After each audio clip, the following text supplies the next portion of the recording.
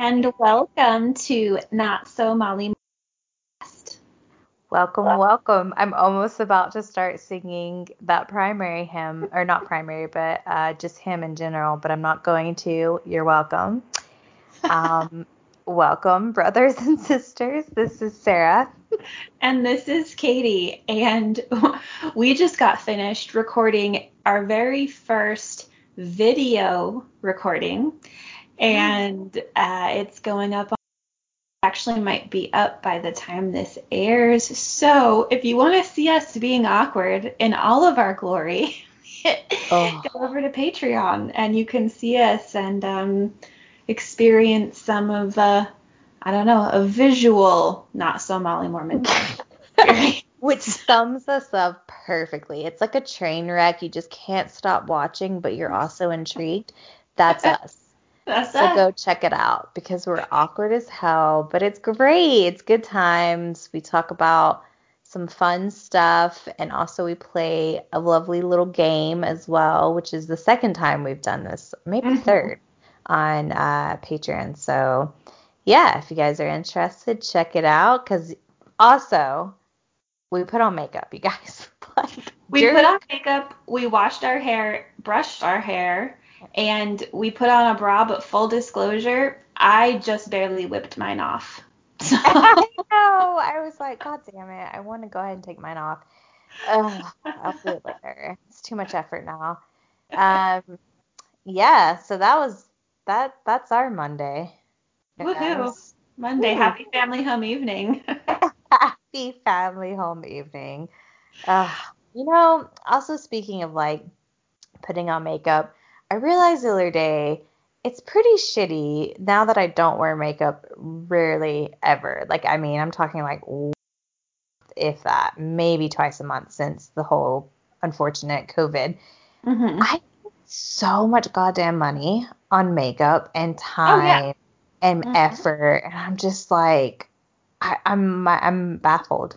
I'm baffled. That's what I have to say. So much money and time saved with makeup and like hair products, and even just for me, trips to the salon because I haven't been doing that. So, and like we were talking about, even like going to get a manicure or a pedicure, I haven't done that since February. So, money saved, I guess. I know, I'm saving so much money and realizing like it's been quite good. At first it was rough on the self-esteem where I was like, oof, like me not wearing makeup is rough. And now I'm just like, nah, it's good. Like it's fine. Like it's nice to have on makeup and you feel pretty and confident, but it's also nice to not have on makeup and still feel pretty and confident. Yeah, it's nice to not be dependent on it, to think that you're ugly without it, because that's not how it should be. So, yeah. Anyway, that's my random tangent for the day. You're welcome, everyone.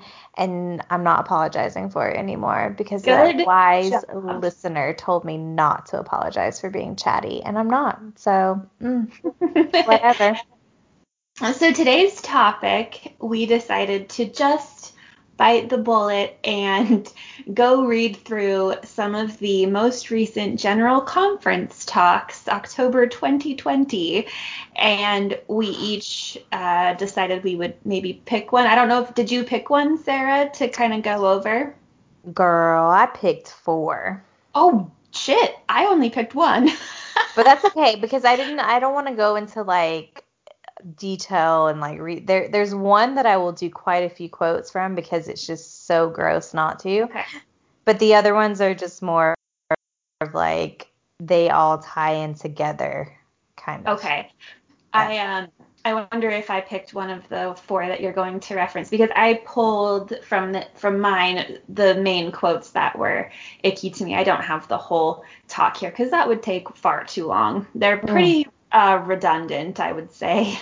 Yeah, they're just pretty disgusting in their language in general and brainwashing. But like today when I was going through them, I was like, oh, I feel so icky. Yeah. And also I was just like, it brought back all those memories because when you watch Conference, it is like this calming feeling. I think it's just a monotone voices that are It's talking how that they way. speak, totally. How they speak, and then Yeah, the hymns from the Tabernacle Choir in there, and it's curated to make you feel calm, which they equate to you feeling the Holy Ghost or the Spirit, when it's just how it's produced, actually. exactly. And then Hmm. it's just so crazy. I know we've talked about this so many times because I think this is now like the sixth or seventh episode that we have talking about General Conference since we've started recording. But it's every time when we look at these talks, I'm blown away at how when you look at them without the rose-colored Mormon glasses, like Hmm. how absolutely bonkers these talks are, and like how much of brainwashing it is and repetitiveness to get you to like drilling it into your head, and it's just so much bullshit. Like Sarah, it's you're so crazy. right. I was thinking about that as well. I remember when I was watching conference when I was a Mormon, I would either be A, like touched and felt like I felt the spirit, or B, just bored. Yeah. And now it doesn't matter. It's almost any sentence or any phrase that they're saying. I can just tell how much it is dripping with bullshit. It's Yeah. crazy how I didn't see it before. I just maybe thought, oh, this is a little mundane, or this is an old person, or oh, wow, they're so spiritual. I never thought that they were full of lies, and they are. I It's know. crazy. And it's also just like you don't notice how repetitive they are because, obviously it's brainwashing You're right. until you read them with a different perspective or watch them with a different perspective. Whereas before, you're always taught that every single conference is new and fresh because it's revelation to the prophets and you'll learn something new and blah, blah, blah. So you think that that's what it is, that every conference will be something new. But when you actually look at the talks from an ex-Mormon point of view, or just not even just any non-Mormon point of view, you're just like, what? It's just the same shit over and over again. It's the same thing Like over there's and over. nothing new. Maybe slightly softened in the language of maybe hatred over time, but not Yeah, by a ton. it's so crazy. Ah. Okay. So, how about you start with one of yours that you picked? Okay. So speaking of the same shit all the time and just over and over, I picked Nelson, so President Russell Nelson's talk, A New Normal. Oh my God.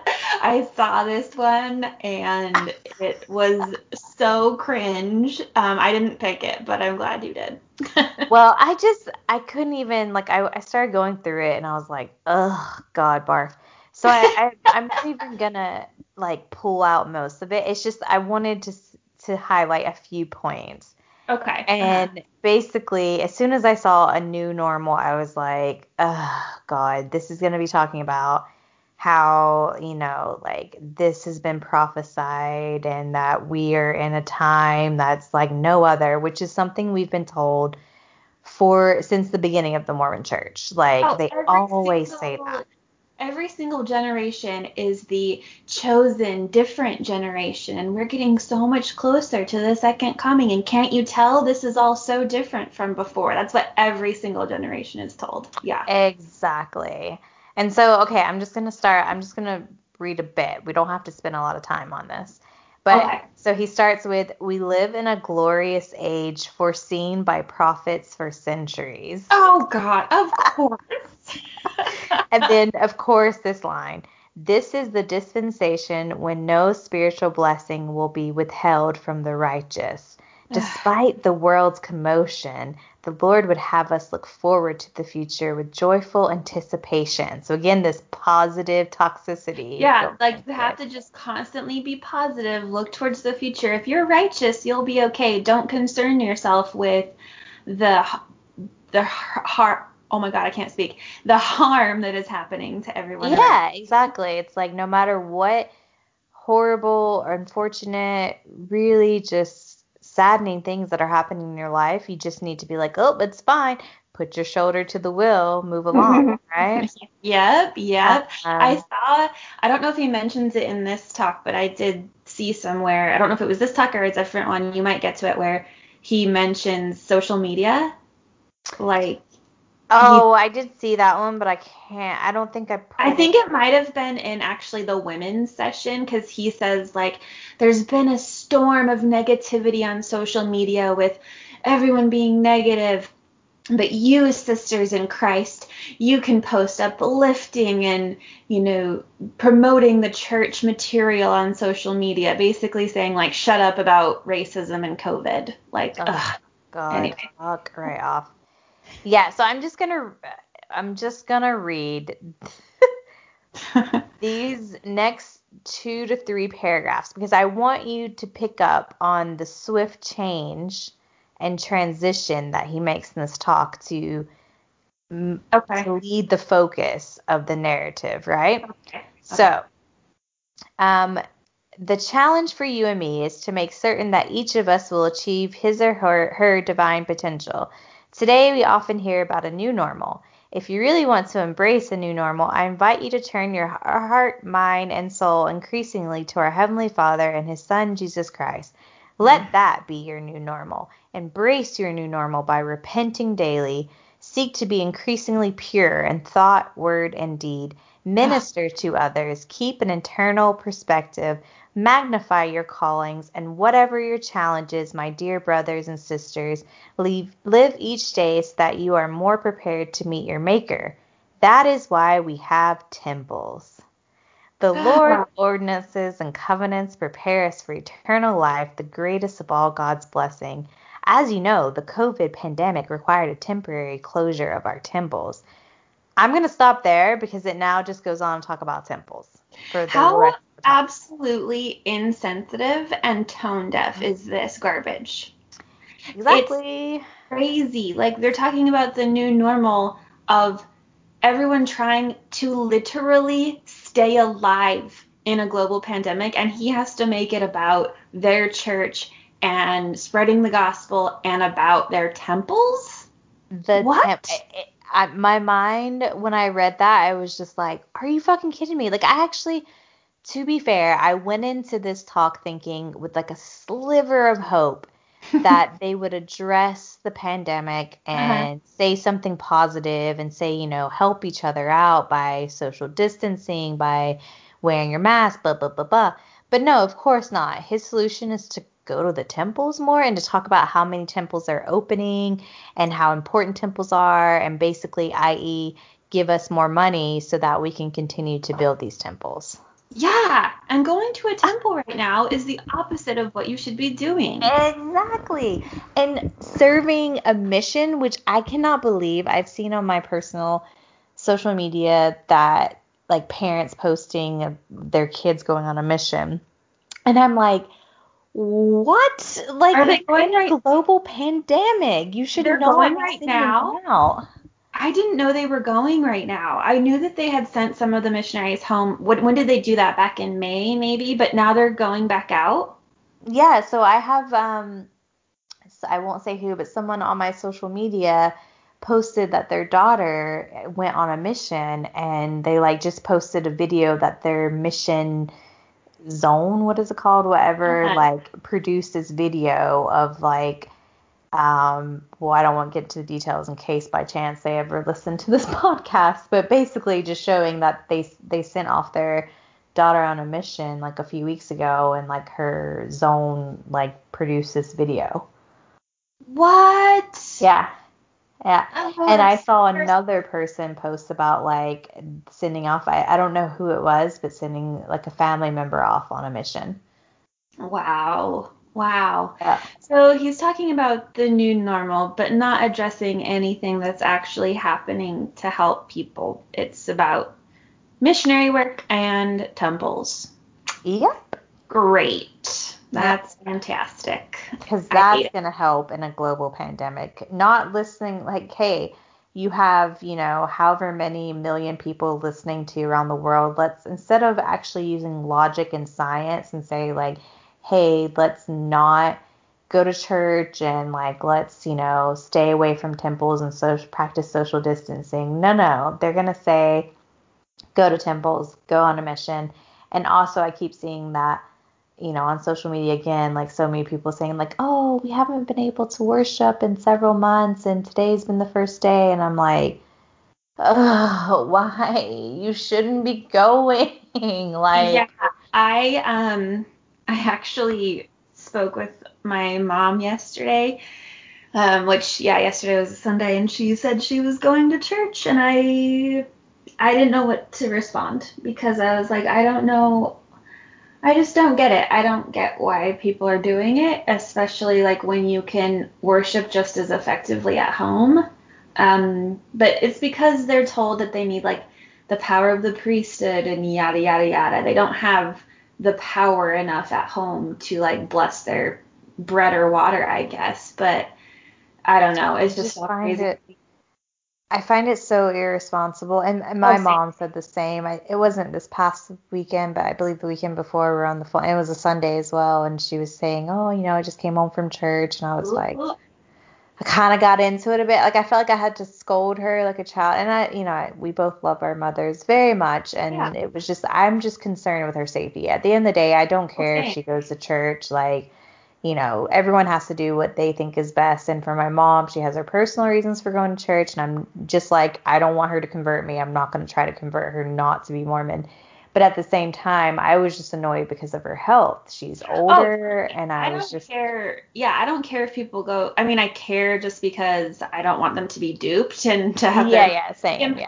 But it's like, okay, if that's your choice. But during a global pandemic, I care about you and I want you to live, and you're nearing the age where you're in that very vulnerable zone of the older people, and I don't want you to die unnecessarily. So please don't go to crowded areas. That's simple as that.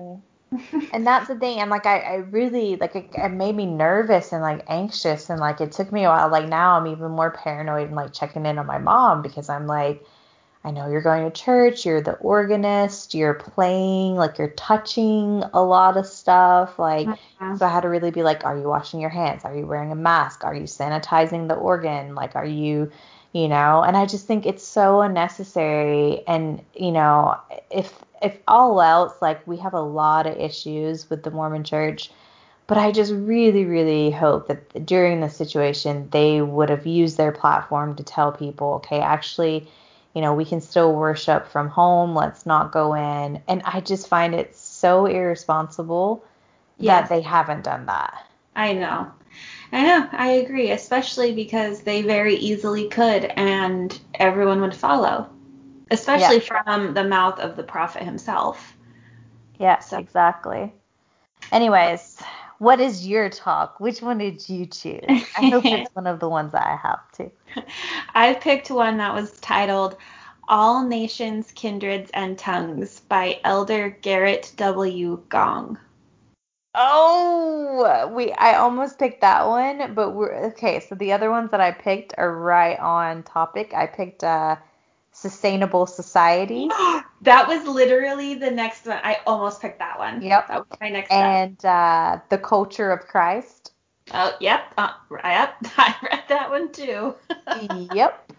And then the last one is from the women's conference, Dallin H. Oaks, Be of Good Cheer. Ew, that was the first one I read, and it made me feel icky. Yeah. Okay, cool. So then they overlap because the first two I read are along the same topic where they're, yeah. I'll let you start off. Okay. So his talk was really long and very repetitive. Like Sarah said, they're all pretty repetitive. So I just pulled some of the most yucky things from it, the most jaw-dropping parts for me. Okay. So he begins with saying, Dear brothers and sisters, I recently officiated a temple sealing following COVID-19 guidelines, with the bride and groom, both faithful returned missionaries, were their parents and all their siblings. This was not easy because the bride is the 9th of 10 children. Her 9 siblings sat in order, oldest to youngest, socially distanced, of course. But it's like, I don't know, he just starts it this way and I'm already mad. I'm already totally had the same reaction. As soon as I read it, I was like, I'm like, okay, don't do temple weddings right now. Also, there's 10 children plus the parents plus the whole other side of the family plus the couple plus the officiator. You should not be having that many people in a tiny little ceiling room, okay? Nope. Then even if you're 6 feet apart, there's circulating air in there. Anyway, whatever. I'm getting annoyed already. So, okay, it gets worse. He says the family had sought to be good neighbors wherever they lived. However, one community had been unwelcoming because their family were members of the Church of Jesus Christ of Latter-day Saints. Fucking persecution complex. He's like, our neighbors didn't like us because we were Mormon. No, maybe they just are like keeping to themselves. Maybe they're not always up in everyone's business like Mormons are. Or maybe you're annoying to them because you're constantly trying to get in their business and there's a pandemic happening. Like exactly. Like I totally wrote down that theme as well throughout most of the talks of like, oh, Latter-day Saints are martyrs. They're like always persecuted and everyone picks on them. And it's like, that's not true. That's just not true. Like, I know people say that we bully Mormons, but we point out the shit that the leaders and the church does that kind of like make the culture of Mormonism and make the church bad and the doctrine bad. We don't actually just sit and like, if we had a Mormon neighbor, we wouldn't be mean to them by any means. It's just crazy. And it's not bullying it. Like you said, it's calling them out on the truth. Like that's, yeah. So he says, the family did everything they could to make friends at school, contribute and be accepted, but to no avail. The family prayed and prayed that their neighbors' hearts would soften. Oh, God, I just can't. Okay, this is where my jaw went to the floor. He says, one night, the family felt their prayers were answered, though in a very unexpected way. Their house caught fire and burned to the ground. But something else happened. The fire softened their neighbors' hearts. Their neighbors... Their neighbors and local school gathered clothes, shoes, and other necessities needed by the family who had lost everything. Kindness opened understanding. It was not the way the family hoped or expected their prayers to be answered.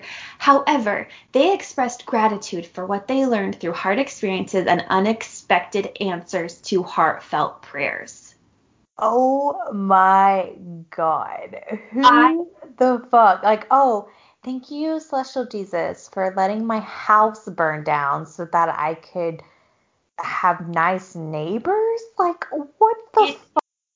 Most bizarre thing, and it's just, first of all, stupid, because I think no matter, like, if my neighbor's house burned down, even if I didn't know them, or perhaps even if I didn't like them, I would do anything I could to help them. So this isn't just like, oh, God showed us that your house burned down, so now our hearts are softened to you. It's like, no, your community was probably already great anyway, because people are usually good to each other, right?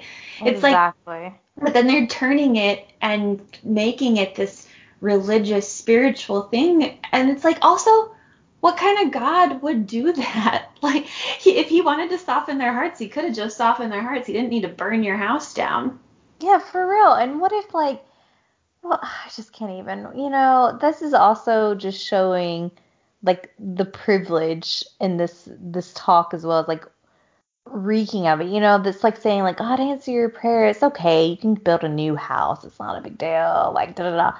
What if you weren't in a situation like that? And yeah, you have health or like house insurance or fire insurance, but everyone has a different plan, has a different situation. Like, maybe they couldn't just quickly rebuild a house or get, you know what I mean? Or someone could have died in the fire. Like, I know, it reeks of privilege. Yes.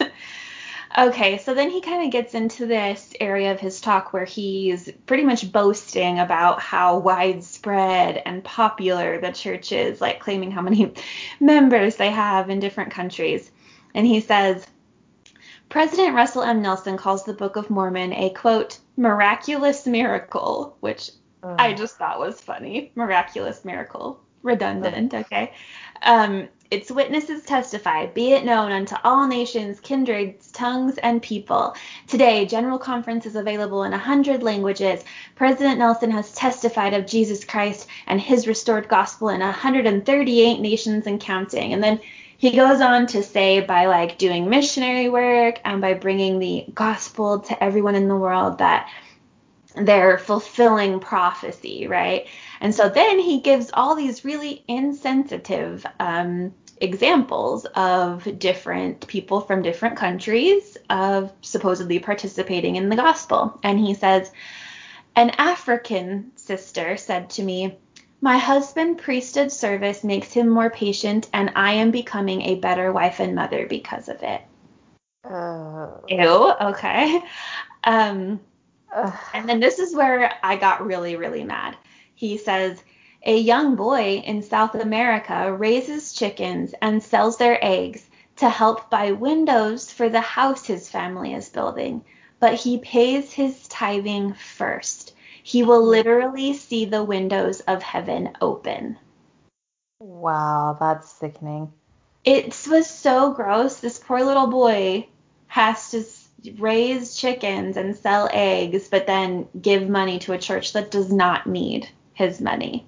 A church which all the fucking money they have should be helping that little boy have a house with windows instead of saying, hey, go work your ass off and then still give us 10% of that so that you can have windows for your house. Yep. Wow. And then the last example I'll share that he gave of like this kind of stuff is he said, a survivor of bitter civil war, a brother in Southeast Asia despaired that life had no meaning. He found hope in a dream in which a former classmate held a sacrament tray and testified of saving ordinances and the atonement of Jesus Christ. Like, wow. What? And he just gave a lot of those examples basically of, like colonization.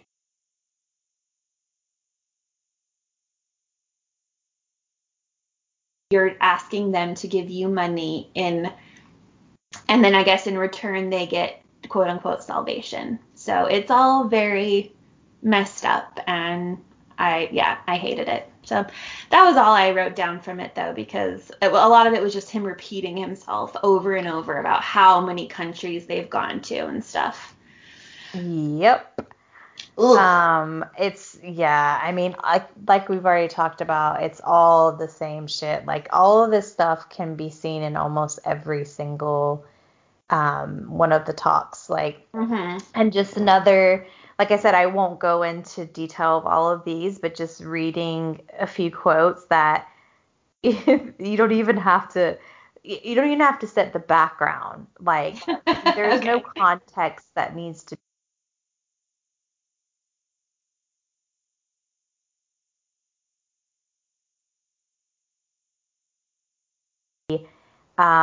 gives at the women's conference. So for listeners who didn't grow up Mormon, you have general conference, which is 2 sessions on Saturday, so morning and afternoon session, and then that Saturday you have priesthood session and then women's conference, which I'm not sure if that's on a Saturday night as well. I think so, but honestly I could be wrong. It's been a long time. Either way, they split the two. So the priesthood has their priesthood session, which is all men, and then the women have their conference, and then on Sunday you have again morning and afternoon sessions. So this is one from just the women's conference.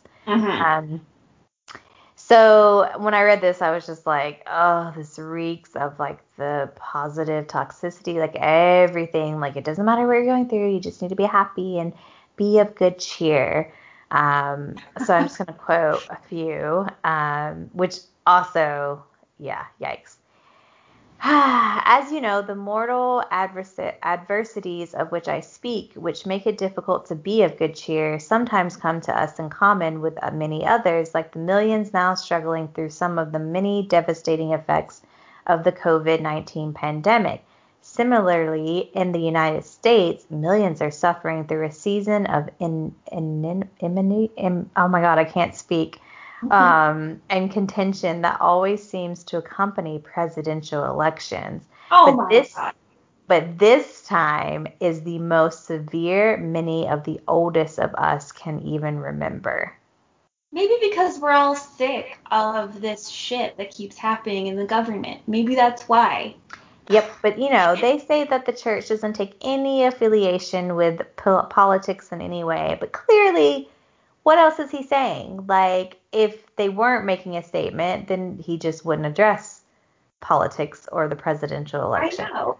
Yeah, and I've seen how they address, like, you should never, like, riot or loot or whatever. And it's just like, ew, no. Yep. And then, okay, so we're going to get into, like, how white privilege this is, and also how dismissive. It made me so angry. He says, on a personal basis, each of us struggles individually with some of the many adversities of mortality, such as poverty, racism, ill health, job losses or disappointments, wayward children, bad marriages or no marriages, and the effects of sin, our own or others. Yet in the midst of all of this, we have that heavenly counsel to be of good cheer and to find joy in the principles and promises of the gospel and the fruits of our labors. That counsel has been so for prophets and for all of us. We know this from the experience of our predecessors and what the Lord said to them. Remember the circumstances of prophet Joseph Smith. Looked at through the lens of adversities, his life was of poverty, persecution, frustration, family sorrows, and ultimate martyrdom. And he suffered imprisonment. His wife and children and the other saints suffered incredible hardships as they were driven out of Missouri. Like, I couldn't, like, at that point, I literally just had to stop because I'm like, wow, he's so dismissive of all of these other elements, like what he mentions, poverty, racism, bad health, unemployment. I mean, of course, he goes on to like wayward children and basically like that's us.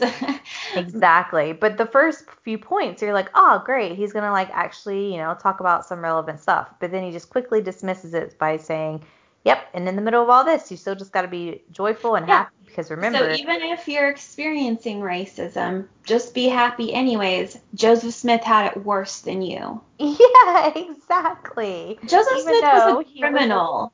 A criminal. And a white man. Pedophile. Yeah, and a white man. Yeah, a pedophile, a criminal, a con artist, like a white man who never experienced any type of racism or struggles in that sense. Like, no. Yeah. Ew, that's gross. Mm-hmm. But then. But happy, be of good cheer. Oh, it's so gross. It's so gross. Okay, so I know we're running out of time a bit, but these two, it made me so angry when I read them. And they're kind of along the same lines of what we just talked about. But okay, so this one is The Culture of Christ by Elder William K. Jackson. Okay. And he starts off, what a magnificent world we live in and share, home to a great diversity of peoples, language, customs, and histories. Spread out. They're all trying to reiterate. Sorry for interrupting you, but I saw in so many of these, they're trying to portray an image of extreme diversity and inclusion, and they are not. But all of them are saying stuff like, we have so many different cultures and ethnicities, so many nations and blah, blah, blah. And it's like, no, you don't. You have a little bit here and there, and mostly white. So exactly. And they've never, someone correct me if I'm wrong, but it's just an overkill. They've never even had talks talking about diversity and shared cultures and shit like this. It's just because they're trying to get their publicity in the good light, and because they can't admit that they're racist and that they, were wrong for their past doings, because if they do that, then they admit that their prophets actually aren't prophets of God. Yeah. So now they're just trying to make up for it by having all these talks about diversity and inclusivity, which is just bullshit, because then they quickly go on, like he talks about all of this stuff, and then everyone that talks, they are like, oh yeah, culture's so great. And then it goes into, this is me reading again from this same quote. It may seem that culture is so heavily embedded in our thinking and behavior that it is impossible to change. It is, after all, much of what we feel defines us, and from what we feel a sense of identity.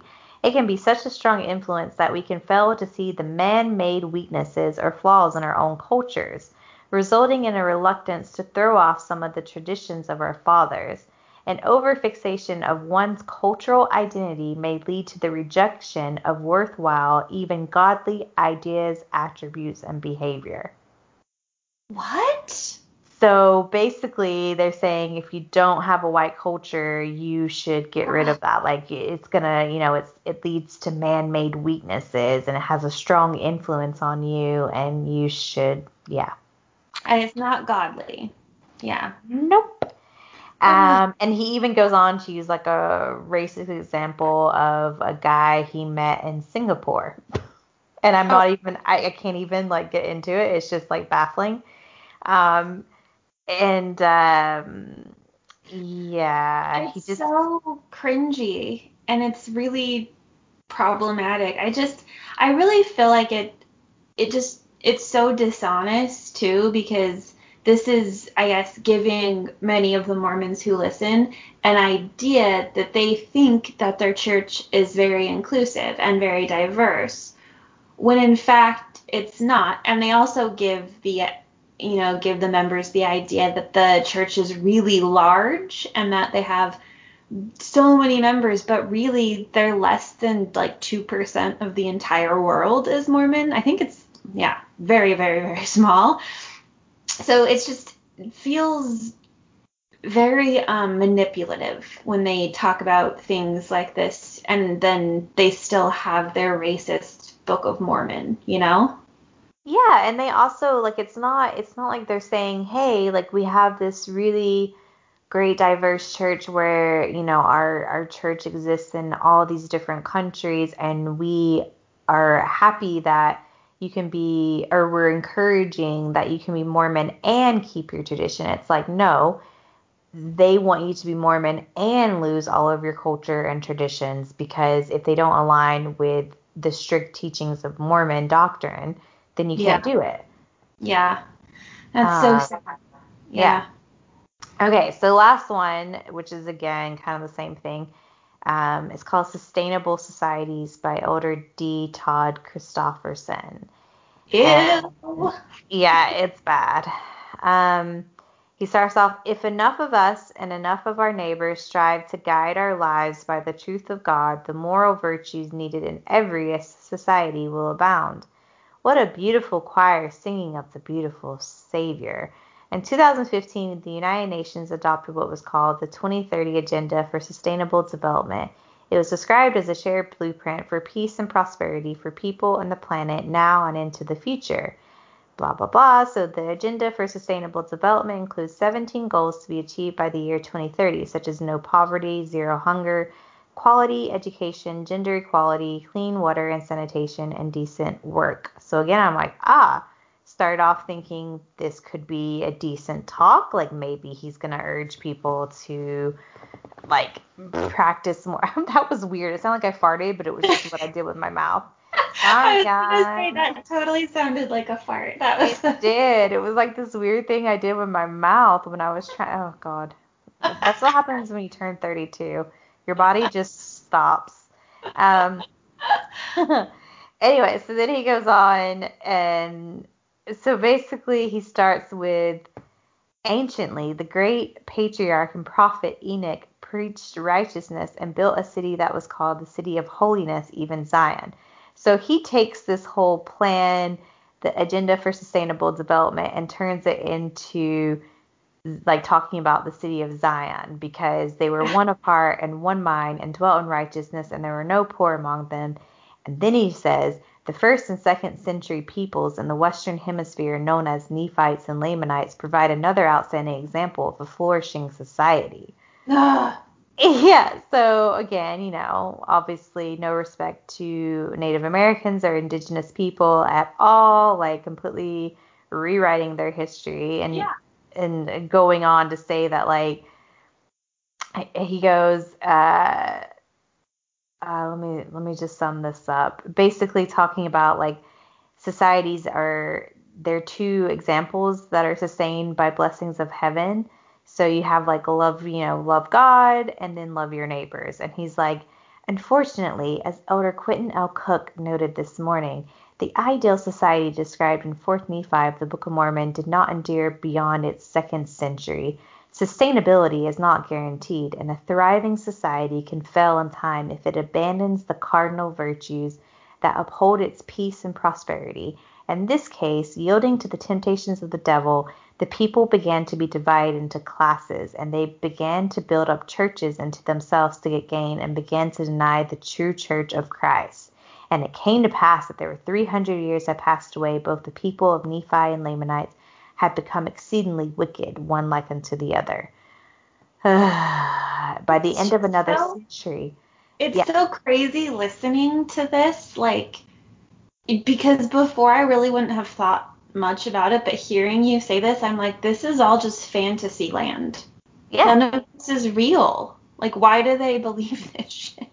And it's like, and then it gets even more scary because they're rewriting history again, being completely dismissive of Native American and of like their history and as actual factual history. And then he goes on where it's like he wants, again, it's what scares me is that Mormons and even other Christians like forcing their beliefs, these Christian Mormon into society. And so he goes on to say, the institutions of family and religion have been crucial for endowing both individuals and communities with the virtues that sustain an enduring society.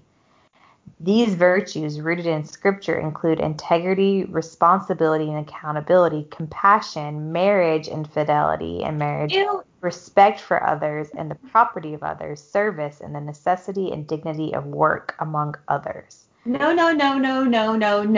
Todd. That's his name, right? Todd? Yeah. Those things are not rooted in religion at all. Yeah. You do not have to be religious to do any of those things. Like, that is, why do they feel like they can just take things like that and like they own it? You have to be religious if you want to be a good person. Ugh. And that they associate any type of decline, I'm doing quote, decline in society is because there's a lack of religion. Like he says that. He says the perceived importance of religion and religious faith has declined in many nations in recent years. A growing number of people consider that belief in and allegiance to God are not needed for moral uprightness in either individuals or societies in today's world. I think we would all agree that those who profess no religious belief can be and often are good moral people. We would not agree, however, that this happens without divine influence. I am referring to the light of Christ. The Savior declareth, I am the true light that lighteth every man that cometh into the world. Whether aware of it or not, every man, woman, and child of every belief, place, and time is imbued with the light of Christ and therefore possesses the sense of right and wrong we often called conscious. So, fuck off. You know what? Don't tell me where my sense of right and wrong comes from, because it definitely doesn't come from a Christian God. Okay? Nope. Like, that is so freaking assumptive and just inappropriate. Don't tell everyone that they are, no, like, you might not believe this, but actually you wouldn't know right or wrong if it wasn't for my God. Yeah, exactly. Like, you can't be good unless you're religious. Like, you don't have quote unquote morality unless you're religious somehow. So that's just so stupid. And then this is the worst one that got my blood like really. He says, a society, for example, in which individual consent is the only constraint on sexual activity is a society in decay. Adultery, promiscuity, promiscuous. I don't know how to turn that into an adverb. Promiscuity? Yeah, I think that's it. Speaking of hard, out of wedlock births Oh, God. and elective abortions are but some of the bitter fruits that grow out of the ongoing sexual revolution. Follow-on consequences that work against sustainability of a healthy society include growing numbers of children raised in poverty and without the positive influence of fathers, sometimes through multiple generations. He Yeah. is terrible. Also, I think he's using the word sexual revolution in lieu of like women's liberation. I'll just Yep. say that. Like, if a woman, oh, how dare she? She might want to experience sex before marriage. She is labeled as promiscuous. Oh, how dare someone get pregnant and not want to marry the person that they got pregnant with? Oh my God, that child. Like, this is also just very patriarchal and 1950s sounding, like the sexual Yep. revolution. What? It's just people having autonomy over their sexuality. Yep. And also the fact that he's like, again, trying to blame like women and, quote unquote, women liberation for, and when he says, the growing numbers of children raised in poverty and without the positive influence, oh, sorry, I had a burp, of fathers. Like, no, that's because of a broken system. That's right. If you that has really nothing to care do with about that, if you really care about that and you really care about quote unquote all lives matter, like, then maybe start by addressing the deep rooted systemic problems that keep people of color and poor people down and cause mass incarceration, and then just the problem keeps repeating. It has nothing, absolutely nothing to do with women's liberation or people being free to have sex however they choose. It has nothing to do with anything about poverty and children in poverty, and how, like, he says how it's, terrible that kids are raised without fathers. And like, yes, that's sad and all, but it's just like this whole idea that keeps being shoved down their throats of like, you have to be the traditional family, you have to have a mother and a father. Like, what if the mother and father didn't work out? What if the father died? Like, there are all these different situations, or heaven forbid it's a gay couple. Like, there are all these situations where like people can still flourish and they're not, it's like, imagine being a Mormon and hearing that and you only have one parent and you're like, oh shit, like, what's wrong with you? Yeah, exactly. I just always think that, like, imagine like these children who are in situations like this, or parents who are like feeling guilty that, oh yeah, I am just a single parent, or kids just thinking like, oh, I only have one parent. Like, does that mean I'm less righteous? Like, does that mean I'm inherently evil because I was born out of wedlock? Like, it's just medieval shit, It's and, right, and it just makes people feel bad about themselves. Nothing he was saying there is helpful to anyone. It makes people feel bad about themselves, and it also oppresses people and makes them feel guilty or shameful.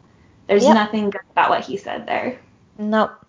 I mean, yeah, I couldn't even go on anymore. Like, I had to stop at that point because I had reached my limit and was like, okay, I can't ruin my Monday like this because I'm just so annoyed.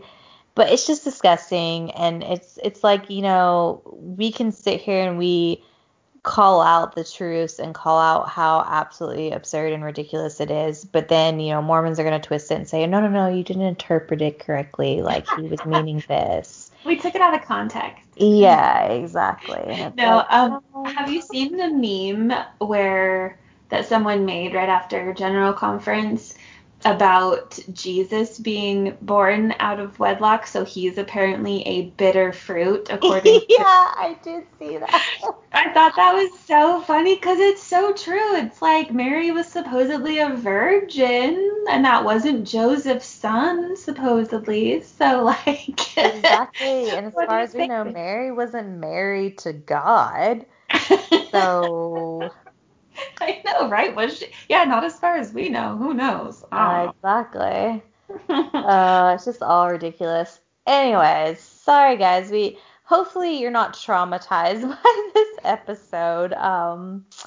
Yeah, but we read the talk so that you didn't have to, and yeah, it's always nice to realize that you're out of this, and we get angry about it because they're telling this to millions of people, but at least we're not affected by it anymore, and we don't believe these things anymore. So that's a good thing.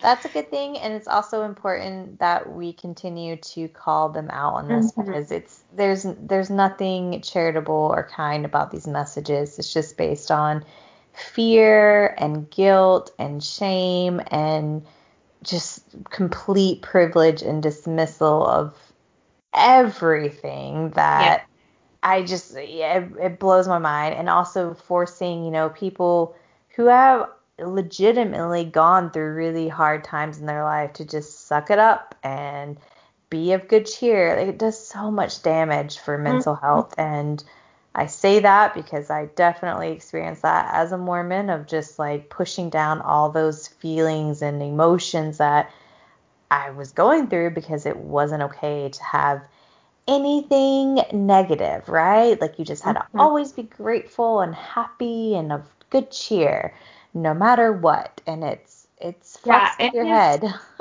In that talk by Oaks, he just kept saying, like, no matter what you're facing, just be of good cheer. They never give any type of helpful advice about, like, seek out a therapist who can help you, or learn these mental health coping strategies. It's never about that. It's about stay closer to us and have more faith in us, and then just put on a smile and it'll be fine. Which is like, you can only imagine, like, why it's such a, so many Mormons, especially Mormon women, are extremely dependent on antidepressants. And I'm not going to say that that's a bad thing, because I think that they're very good. I think antidepressants are great and they help so many people, but it's like they use those, and then they use the other kind of like opioid drugs too, to make themselves feel better, and it becomes a very bad, like, addictive cycle, because they don't feel like they can get in different ways, and it's really tragic. So those types of messages aren't just annoying to us, they're actually damaging real human beings. Yep. That was a doozy. That was a doozy. Well, we can wrap it up on that positive note. Oh, listeners, thank you for sticking it through with us, and stay tuned. We're getting near our 100th episode, and we haven't quite decided exactly what we're going to do yet, but we'll be doing something fun for that. And just thanks for listening. Yeah, thanks for listening, and have a great, blessed week, everyone.